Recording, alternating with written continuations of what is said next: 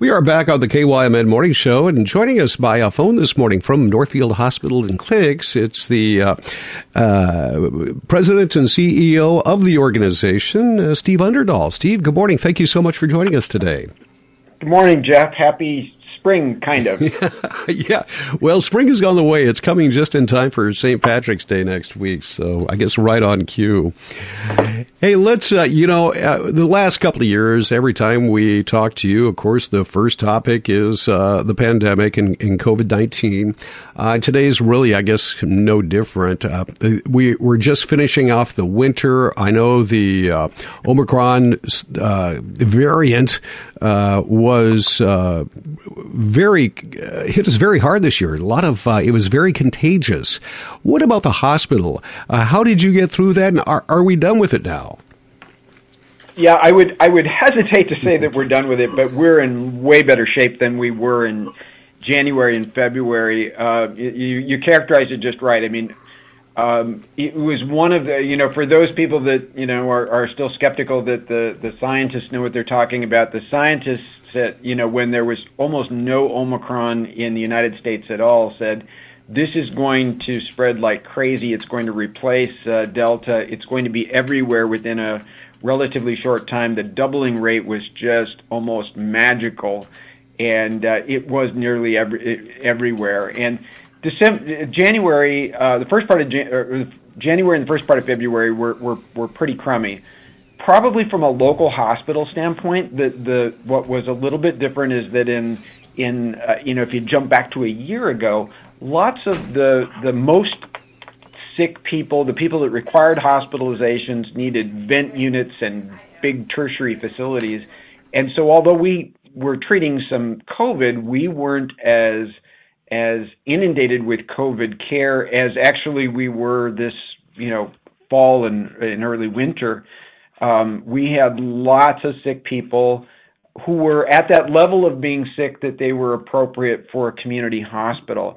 That and the fact that many of the big tertiary care hospitals and quaternary hospitals were full. We couldn't get people to those places. So it's interesting, even in my own mind, that it's been so much better for a couple of 2.5, 3 weeks, that other memory is fading. But honestly, it wasn't that long ago. So we're in, relatively speaking, Jeff, we're in good shape now. We're seeing the prevalence rate go way down. We've only had one or two patients in our COVID hallway all week, which is great. So to your have we turned the corner? I'm not a superstitious person, but it makes me nervous to say yes. But I think that we're not seeing around the world, we're not seeing a really new scary variants yet. And the numbers seem to be getting better nearly everywhere. I think as mask restrictions and sort of back to normal life start to occur, I wouldn't be surprised to see outbreaks of COVID continue to happen, just as more and more people have a higher level of exposure to one another.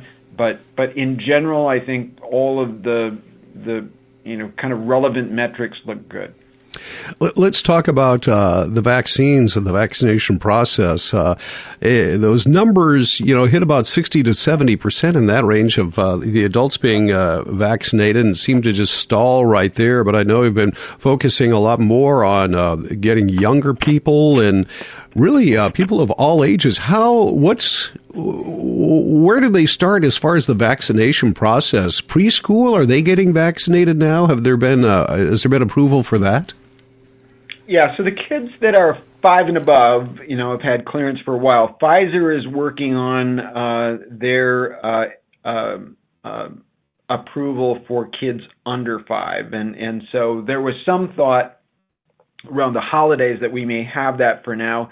I think the question they're studying, as I understand it at least, is for these smallest kiddos whether or not 2 doses or 3 doses is the effective approach for this group. So they're really waiting for that data to mature so that they can make a judgment. We really expect the FDA to approve at least the Pfizer vaccine, and then to follow with some CDC recommendations by later this spring. So we think it's on the way.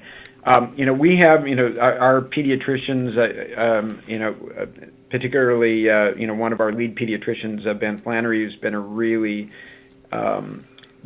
diligent educator and voice about these things, because moms and dads have lots of questions and lots of, concerns around vaccinating kids. So he's been really trying to help people understand what's happening, what the implications will be when this happens. So we're also posting some short videos on our site and on social media of Dr. Flannery answering some of the most commonly asked questions. So I think it's coming for the little kids. So when we look at how many of the total population has been vaccinated, it's a little bit of a misnomer in that little kid population is part of that. I think what will be left after the little kids are able to be vaccinated is honestly people that are, shouldn't get a shot because of some other medical condition they have, or people that are just philosophically opposed to getting a shot, and there's no amount of information that's going to change their mind. Yeah.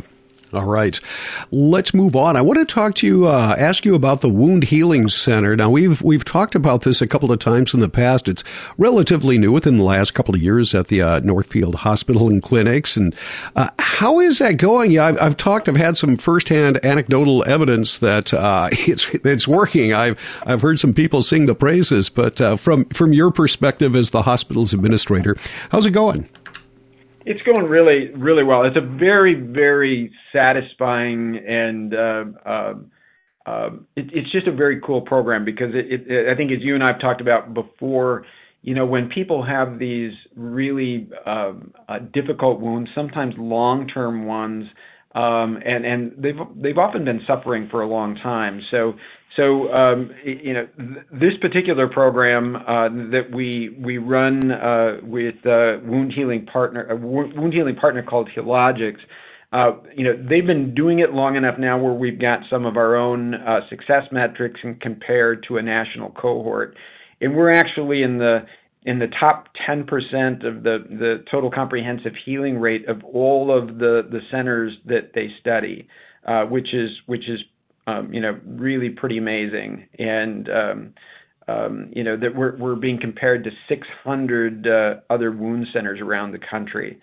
So, this is really not only a very meaningful clinical intervention for some people that are really suffering, but it's we also couldn't just be more pleased with just how the program has matured in a relatively short amount of time and how much success they're having. So I think it's a combination of we picked a really good partner with Healogics, and some of it, honestly, I think is not to be grandiose about it, but there's a certain amount of the Northfield quotient too. We've got great people and great talent available to us in a town like Northfield that really helps build things like this kind of quickly that I think might be a little more difficult in some other community. Once again, Steve Underdahl is with us from Northfield Hospital and Clinics. While we have you, let's talk about the birth center as well, because that went through the renovation about a year or so ago. I don't know, if the pandemic with certain, lockdown restrictions that we've had at times has made for a baby boom or not. But have you seen with the expansion? Have you seen an increased business in the birth center? Yeah, we have. I don't have data to know whether this is a COVID-induced baby boom or a result of other variables in the data. But for 2021, we delivered nearly 600 babies, which is a lot of babies for a medical center our size. There are similar sized towns that do half of that. So we built a state-of-the-art addition to our existing birth center, and one of the things that we're doing on the front end too is that we're also adding resources. So we're adding certified midwives. We've had a midwife for a while, but we're really moving from the. It's hard to have a midwifery program with just one person. That person gets spread really thin pretty quickly. So we're in the process of recruiting and hiring for a team of midwives so that we will be able to offer a more comprehensive midwifery program here as well. So the other thing, and I think I've maybe said this to you before, but I find it really fascinating just because I'm an old guy now. But when we were having babies at my house, you just went to whatever hospital you could see from your neighborhood. But part of what happens today is that, young moms and dads really shop for where they want to have this experience. And we have a lot of young women who are having their babies with us that are, from some distance away. They're from Apple Valley. They're from Burnsville. They're from, and I think it's, it's one of the things that we feel pretty good about is that, we have a fair number of our patients that drive by, two other places where they might have chose to have their baby to come here to Northfield to have their baby with us. Now, with the expansion of the birth center, you've seen an increase in the births at Northfield Hospital, but are you hitting kind of the numbers that you're looking for? Are you going to have to expand it again? Is it getting to capacity? Where are you at there?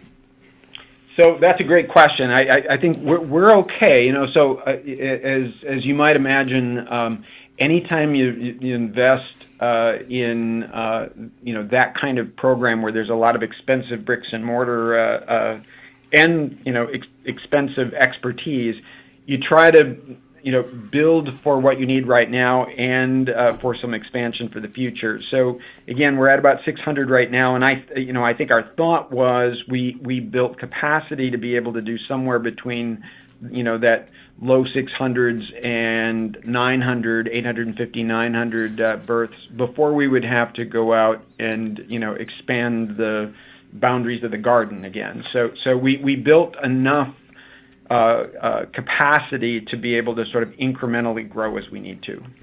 Now, the hospital over the course of, the 21st century, since you've been at the new facility, which is, I guess, no longer new, it's close to 20 years old, you've added from like the wound healing center, you have a number of different clinics, the women's clinics and such. Are there more services on the horizon that the Northfield Hospital is considering offering? I think so. I think one of the sort of vital signs, if you will, of a thriving healthcare organization is a fairly constant reimagining of what is it that we do and what is it that the people that live around here need. And so that assessment process, and some of that's driven by changes in medical technology, some of it's based on community need. So as an example, one of the things I'm working on right now is a whole spectrum of digital health care options, not just video visits, but can we imagine our ability to reach more people with specialty care and other kinds of care where maybe the expert that we need to tap is in Colorado Springs, but does that matter so much if we can connect through technology? The other thing I'm working on is behavioral medicine. The whole mental health and addictions issues are just absolutely crushing right now. I mean, I think the pandemic has made it worse. So alcoholism and drug addiction and major mental health issues, plus lower level mental health problems that can develop into serious ones. We're really taking a look at do we partner with other organizations to provide these kind of services? Do we do some more of these ourselves? Do we develop a hybrid model that does a little of each? So there are many of those kinds of things. So I think part of the secret sauce for Northfield Hospital and Clinics over time has been to always have at least one eye on the horizon. Where do we need to go next? And as our community grows and changes and evolves, and the fact that we're now a provider for multiple communities, how do we continue to respond? So that's been part of the fun, honestly, Jeff, we've got a really good board who's also, I think, over the years had a really good imagination for these things. And Steve, while we have here, one final thing I want to ask you, and that's about some really good news here for a lot of people in the community. The book fair is returning this year. The hospital auxiliary has been putting it together, and that is just been a staple of every spring in Northfield for so many years. Yeah, it is one of, honestly, it's almost embarrassing how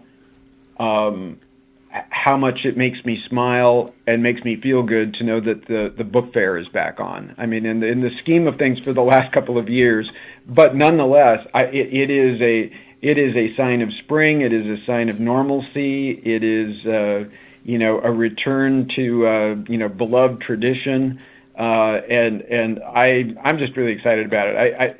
I think if you haven't ever visited, if you have listeners that haven't visited this, it is amazing just to watch. I mean, it is a volunteer-led entity with, again, a very Northfieldian touch. There are people with library science backgrounds who organize this thing in a way that is just, numbingly complex, but makes it really easy for shoppers. And it is really well received. The auxiliary raises a fair amount of money, and that benefits the hospital. They typically support scholarships. They support hospital projects from time to time, and so the fact that this thing is going to come off this year, I just think is one of the bright candles in my life right now. Yeah, absolutely. I think we're all looking forward to it. And once again, the signal of normalcy, whatever that is just a good thing and get a good feeling. And I'm going to be donating some books, and I'm going to be buying some books as well this year. Outstanding. Steve, thank you so much for your time. We certainly appreciate it, and we'll talk to you again in the not-too-distant future. All right. Take care, Jeff. You too. Steve Underdahl, Northfield Hospital President and CEO. You're listening to 95.1 FM and AM 1080 KYMN Northfield. We are going to get one last traffic report before we wrap things up at the top of the hour. Rich is not in today. He's actually was in earlier today, but he is taking some mental health training class offered by the city.